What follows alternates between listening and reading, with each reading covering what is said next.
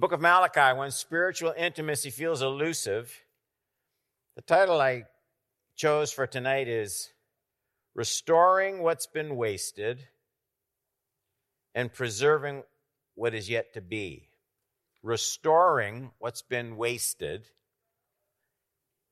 and preserving what is yet to be. And I think probably in most of our lives, those two needs exist, I would think.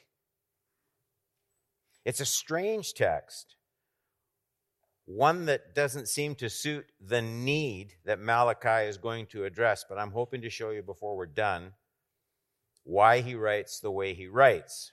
Malachi chapter 3, 6 through 12.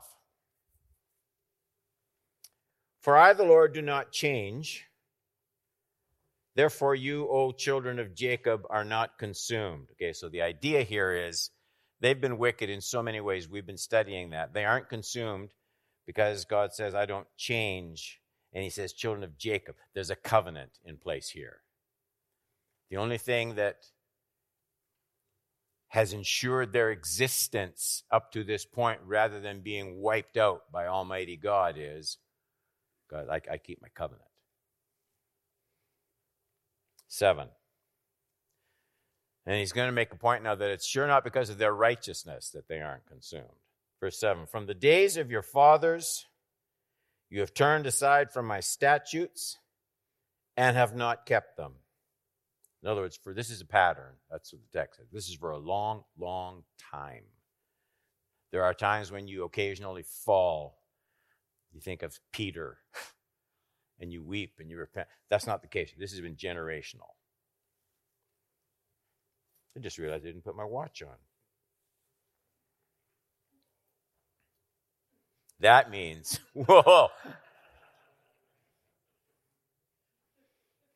You heard about never mind. Guy who went to church with a friend. Friend had a little kid. They hadn't been to church before. They're sitting there.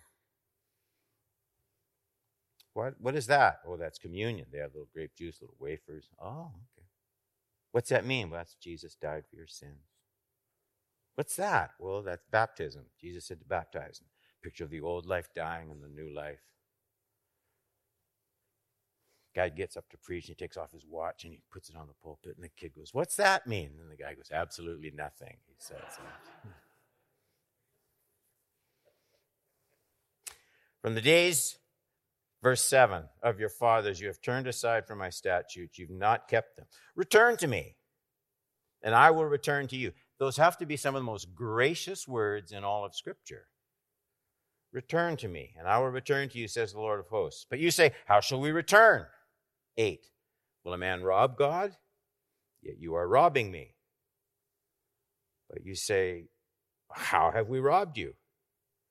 In your tithes and contributions. So it's tithes, but not just tithes. Tithes and contributions. You are cursed with a curse, for you are robbing me, the whole nation of you. Bring the full tithe. Tithe means tenth. If you didn't know that, someone thinks they're being clever and they say, I tithe 5%. You can't. Tithe means tenth. You can't tenth 5%. You know what I mean? Bring the full tithes into the storehouse, 10, that there may be food in my house, and thereby put me to the test, says the Lord of hosts, if I will not open the windows of heaven for you. You know these words. Pour down for you a blessing until there's no more need. I will rebuke the devourer for you, so that it shall not destroy the fruits of your soil. And your vine in the field shall not fail to bear, says the Lord of hosts. And then all the nations will call you blessed, for you will be a land of delight, says the Lord of hosts. It's a text that churches, especially pastors, like to use whenever they think they need money in the church. And I don't think that's the right use. And I want to talk about why. I want to talk about what's really being addressed here. Up to this point, the book of Malachi has just been an example of what we've come to call strong medicine. It's not the kind of book that helps you win friends and influence people. Right from the start, God has reprimanded the priests in Malachi's day and the people, because they were not long back in the land, getting back on their feet financially, and they would bring not the best of their flock for sacrifice. They would bring what they thought was going to die off soon anyway. And the priests wanted the people coming to the temple. It's no good if the place is empty. And so the priests were saying, well, that's fine. So the people were sinning, and the priests were wanting to have a message that people wanted to hear. Nobody wants to say stuff people don't want to hear. You get in trouble that way. And so the whole thing had become corrupt.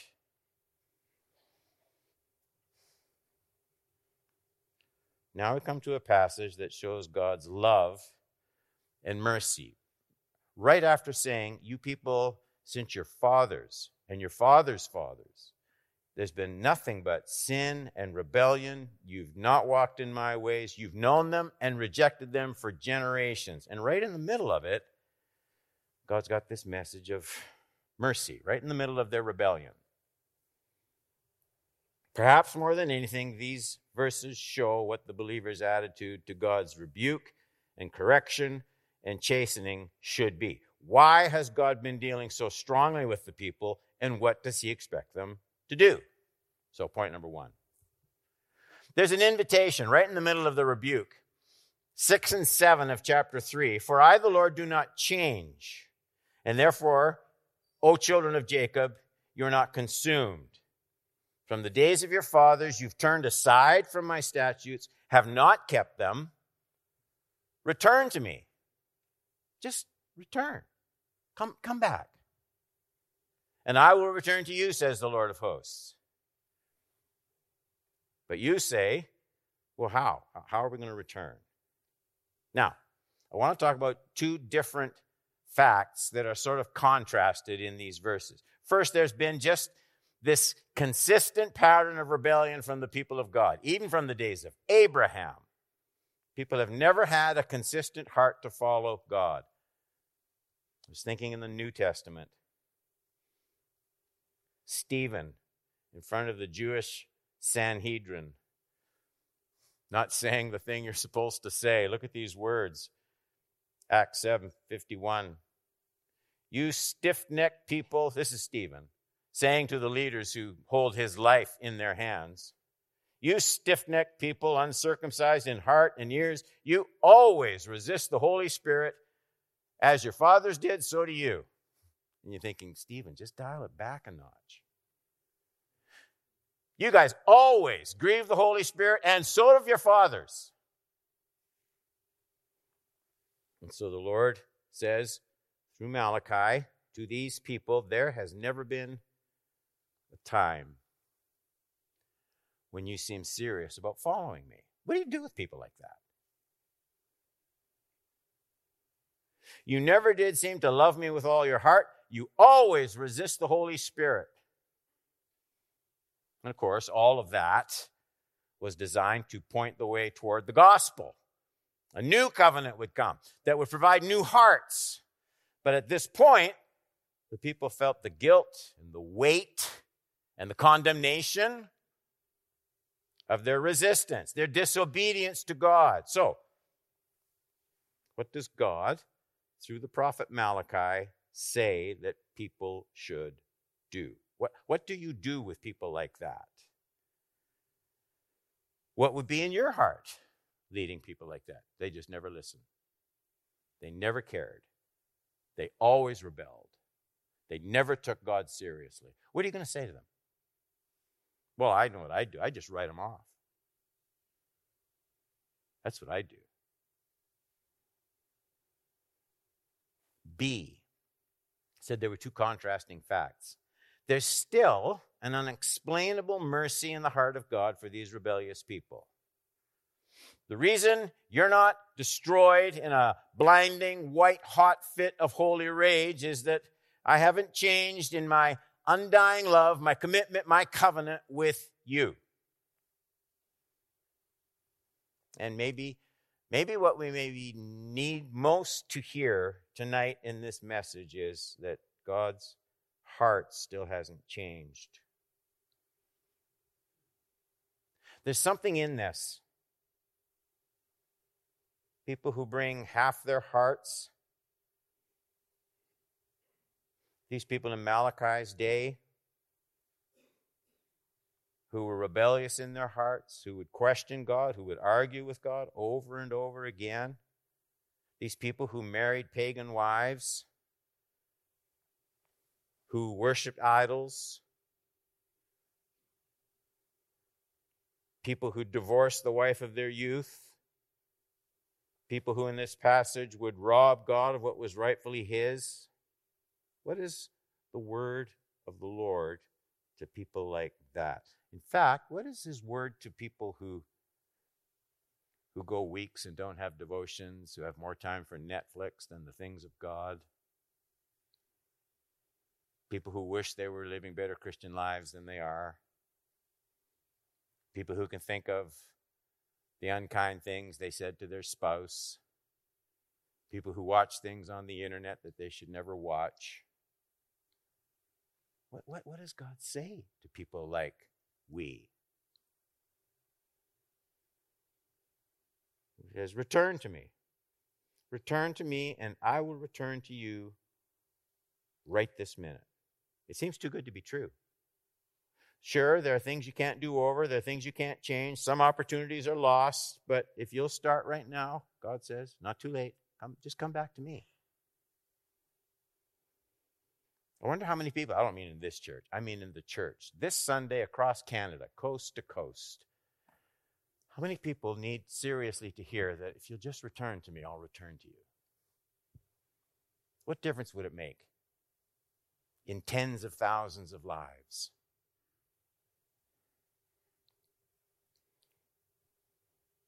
Well, Pastor Don, there's judgment, for people who persist in sin like that. Yeah, you get no argument from me.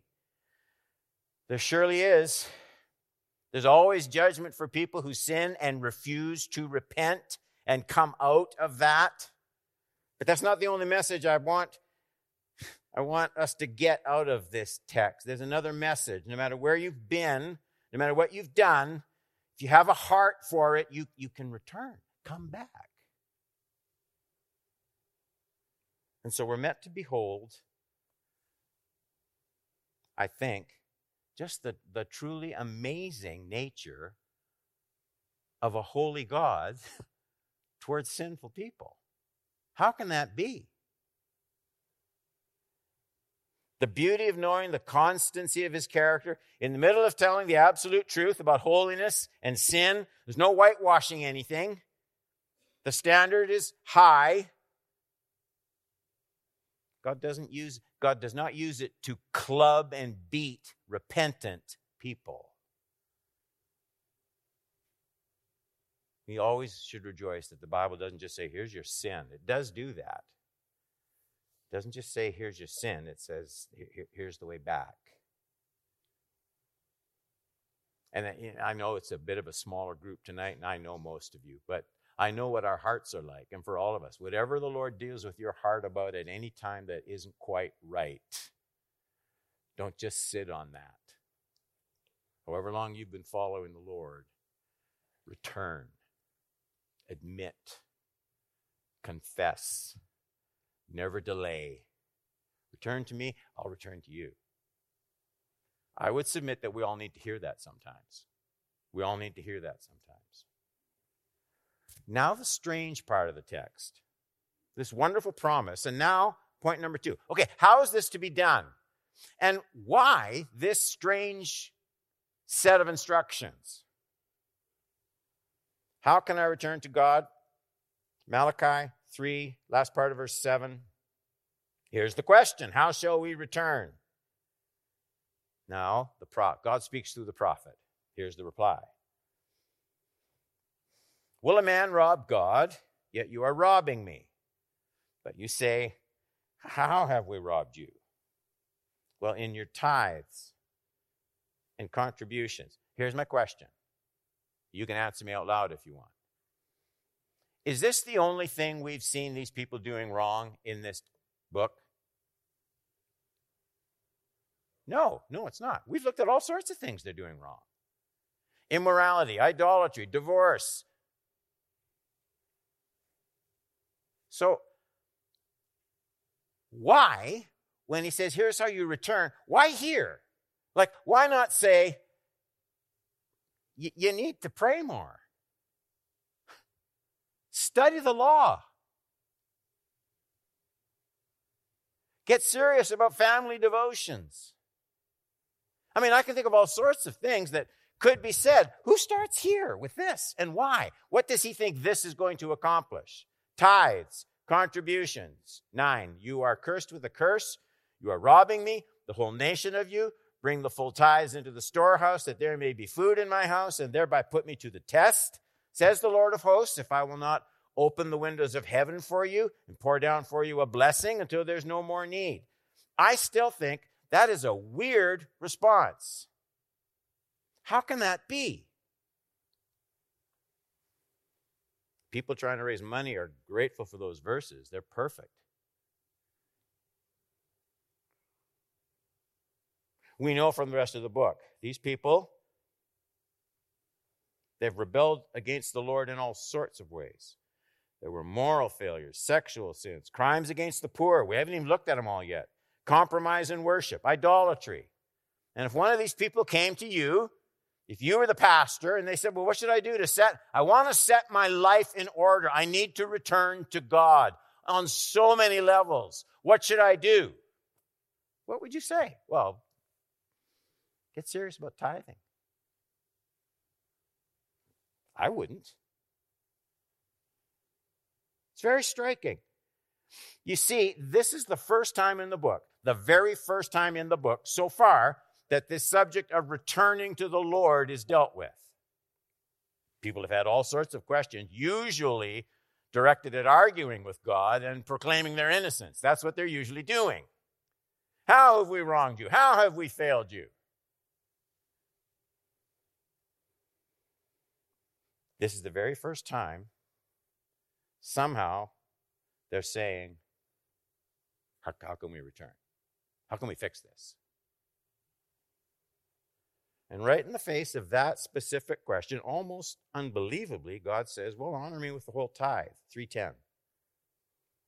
Not bow and pray, read the law, go to temple, start tithing again. And what I want to look at in the rest of this teaching is, how does this make sense? What does this do other than raise money? How can God bring up the subject of money and material possessions at this point? Why does God say that this tithing is the starting place for the spiritual renewal of these people?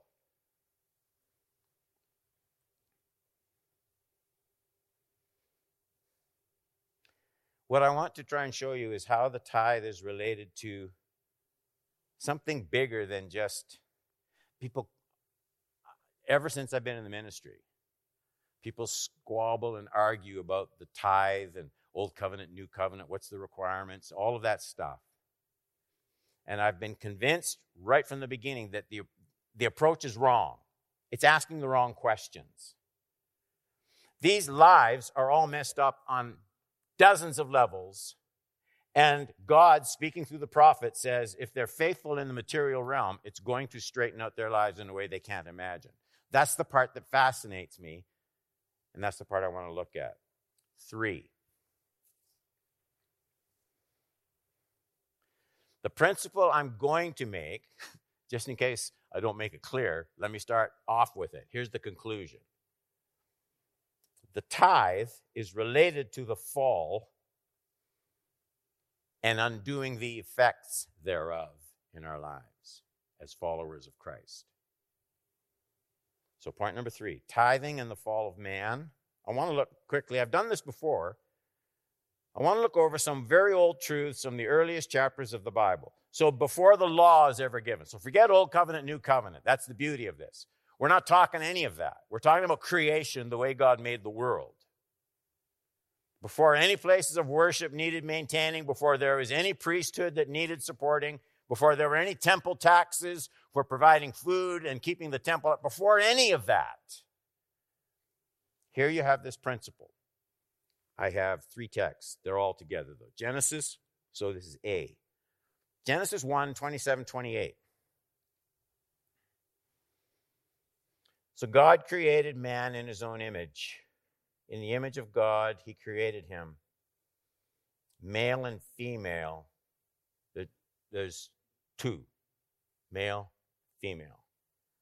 He created them, and God blessed them. God said to them, be fruitful and multiply and fill the earth and subdue it. So the relationship was a conjugal relationship right from the beginning. Can't be two people of the same gender. That just doesn't work for a conjugal relationship. Do I need to go into details? You've all got that?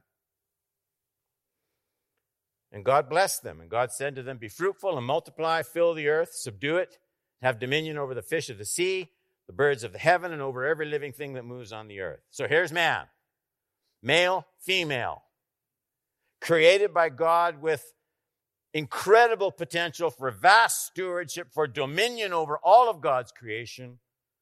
There's this tremendous amount of joy and freedom.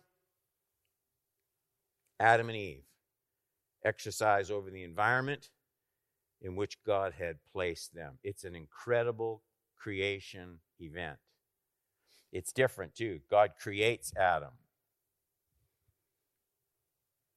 All through the creation, I shouldn't get into this. All through the creation account, let there be light. There was light.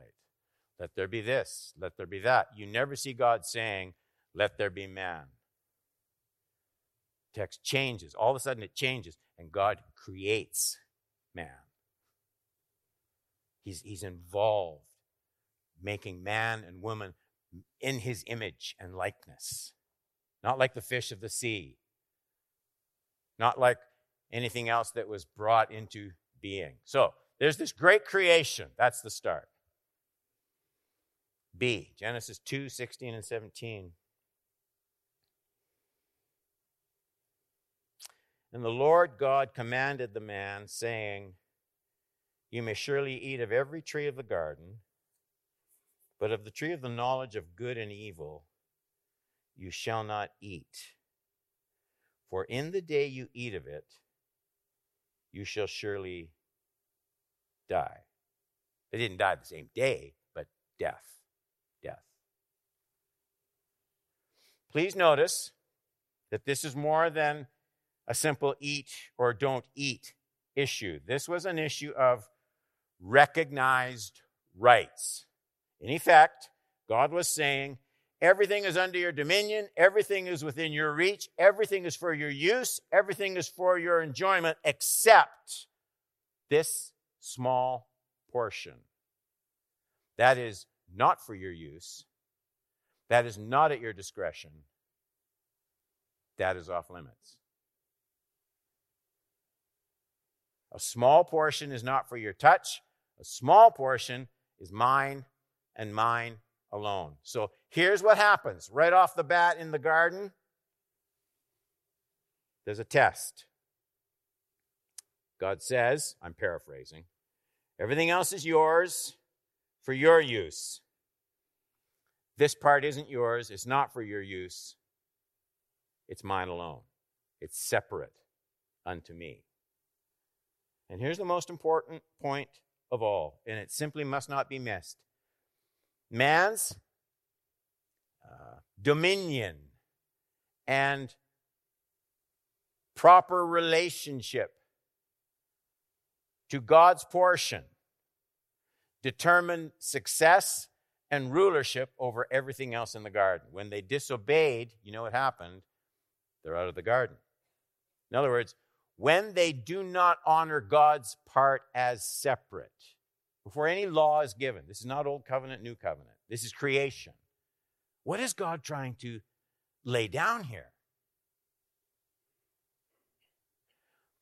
Their success in everything else is tied to their respect for a portion that is not their own. So the test is crystal clear. There's a part of the created realm that marks off the distinction between the creator and the creature. And the test is, what will man do with the part of the material realm that God says is off limits to his own discretionary use? What's he going to do? Text number 3.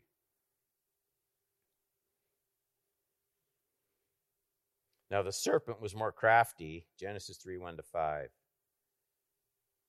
than any other beast of the field that the Lord God had made, and said to the woman, pause, do you ever, in your heart of hearts, have this question? Would not somebody think it strange if a snake came up and started talking to you in Hebrew? Isn't that hard to believe? I thought about that for a long time. I'll tell you why it doesn't quite work that way. You and I live in a world where, since we've been kids, we've seen and heard and read. We know snakes don't talk, right? I mean, we just know snakes crawl on the ground and they don't talk. That's the only thing we've ever seen of snakes. Imagine if you had never seen a snake before in a brand new created order. I know it's hard to do, but just pretend you've never seen one. You don't know what a snake is. Would you be as shocked if the snake came up and spoke? You'd have no reason to be shocked, would you? What are you comparing it to? Snakes don't talk. You wouldn't say that. Just thought, for somebody that's just going to go home perplexed about that whole thing. Did God actually say, last part of verse 1, you shall not eat of any tree in the garden? And the woman said to the serpent, it seems so natural. We may eat of the fruit of the trees in the garden, but God said, you shall not eat of the fruit of the tree that is in the midst of the garden, neither shall you touch it, lest you die. Didn't say anything about touching it, but you have to be careful with what God says.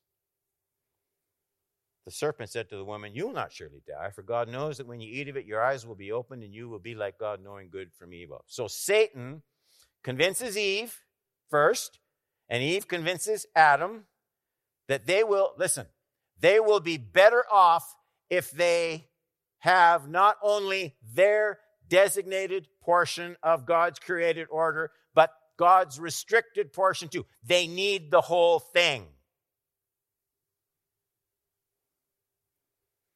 He convinces them that they will secure themselves better, they will have more, they will be better off for the future if they ignore the difference between what is God and what is theirs.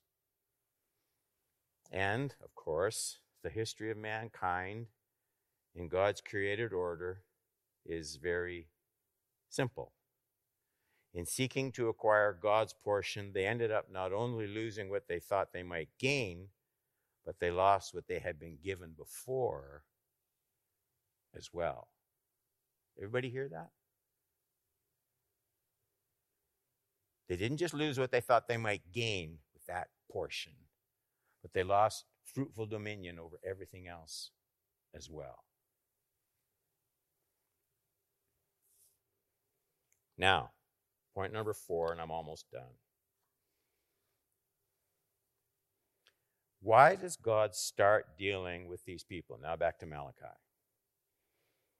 Why does God start dealing with these people? How can we return? And he says, bring the whole tithe. I think we're in a better position to learn why these instructions were given to these people wanting to return.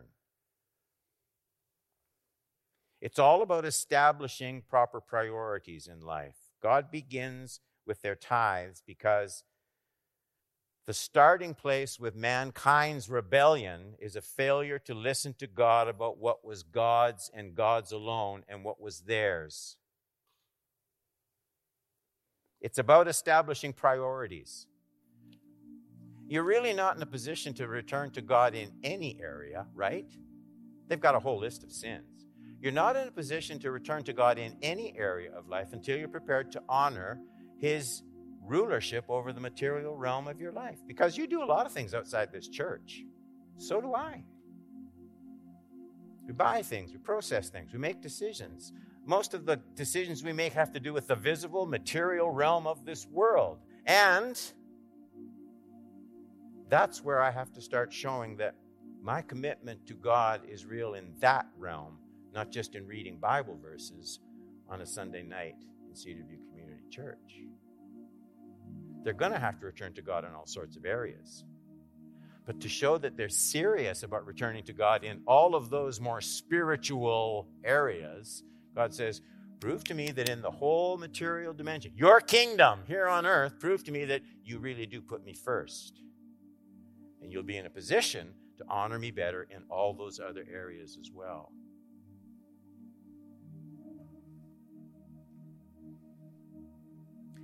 People don't mess up spiritually in church services. Preachers don't mess up spiritually preaching sermons. But a lot of preachers mess up their lives, and a lot of Christians mess up their lives, and it's usually in an area of their life that we don't directly link to our faith. Because faith has to be made real in the visible material aspects of life. How are we going to return? And God says, tell them to start bringing the whole tithe. Not everything they have, but that portion that's mine, God says. They need to start honoring me with that as token that they recognize my lordship over all of their kingdom.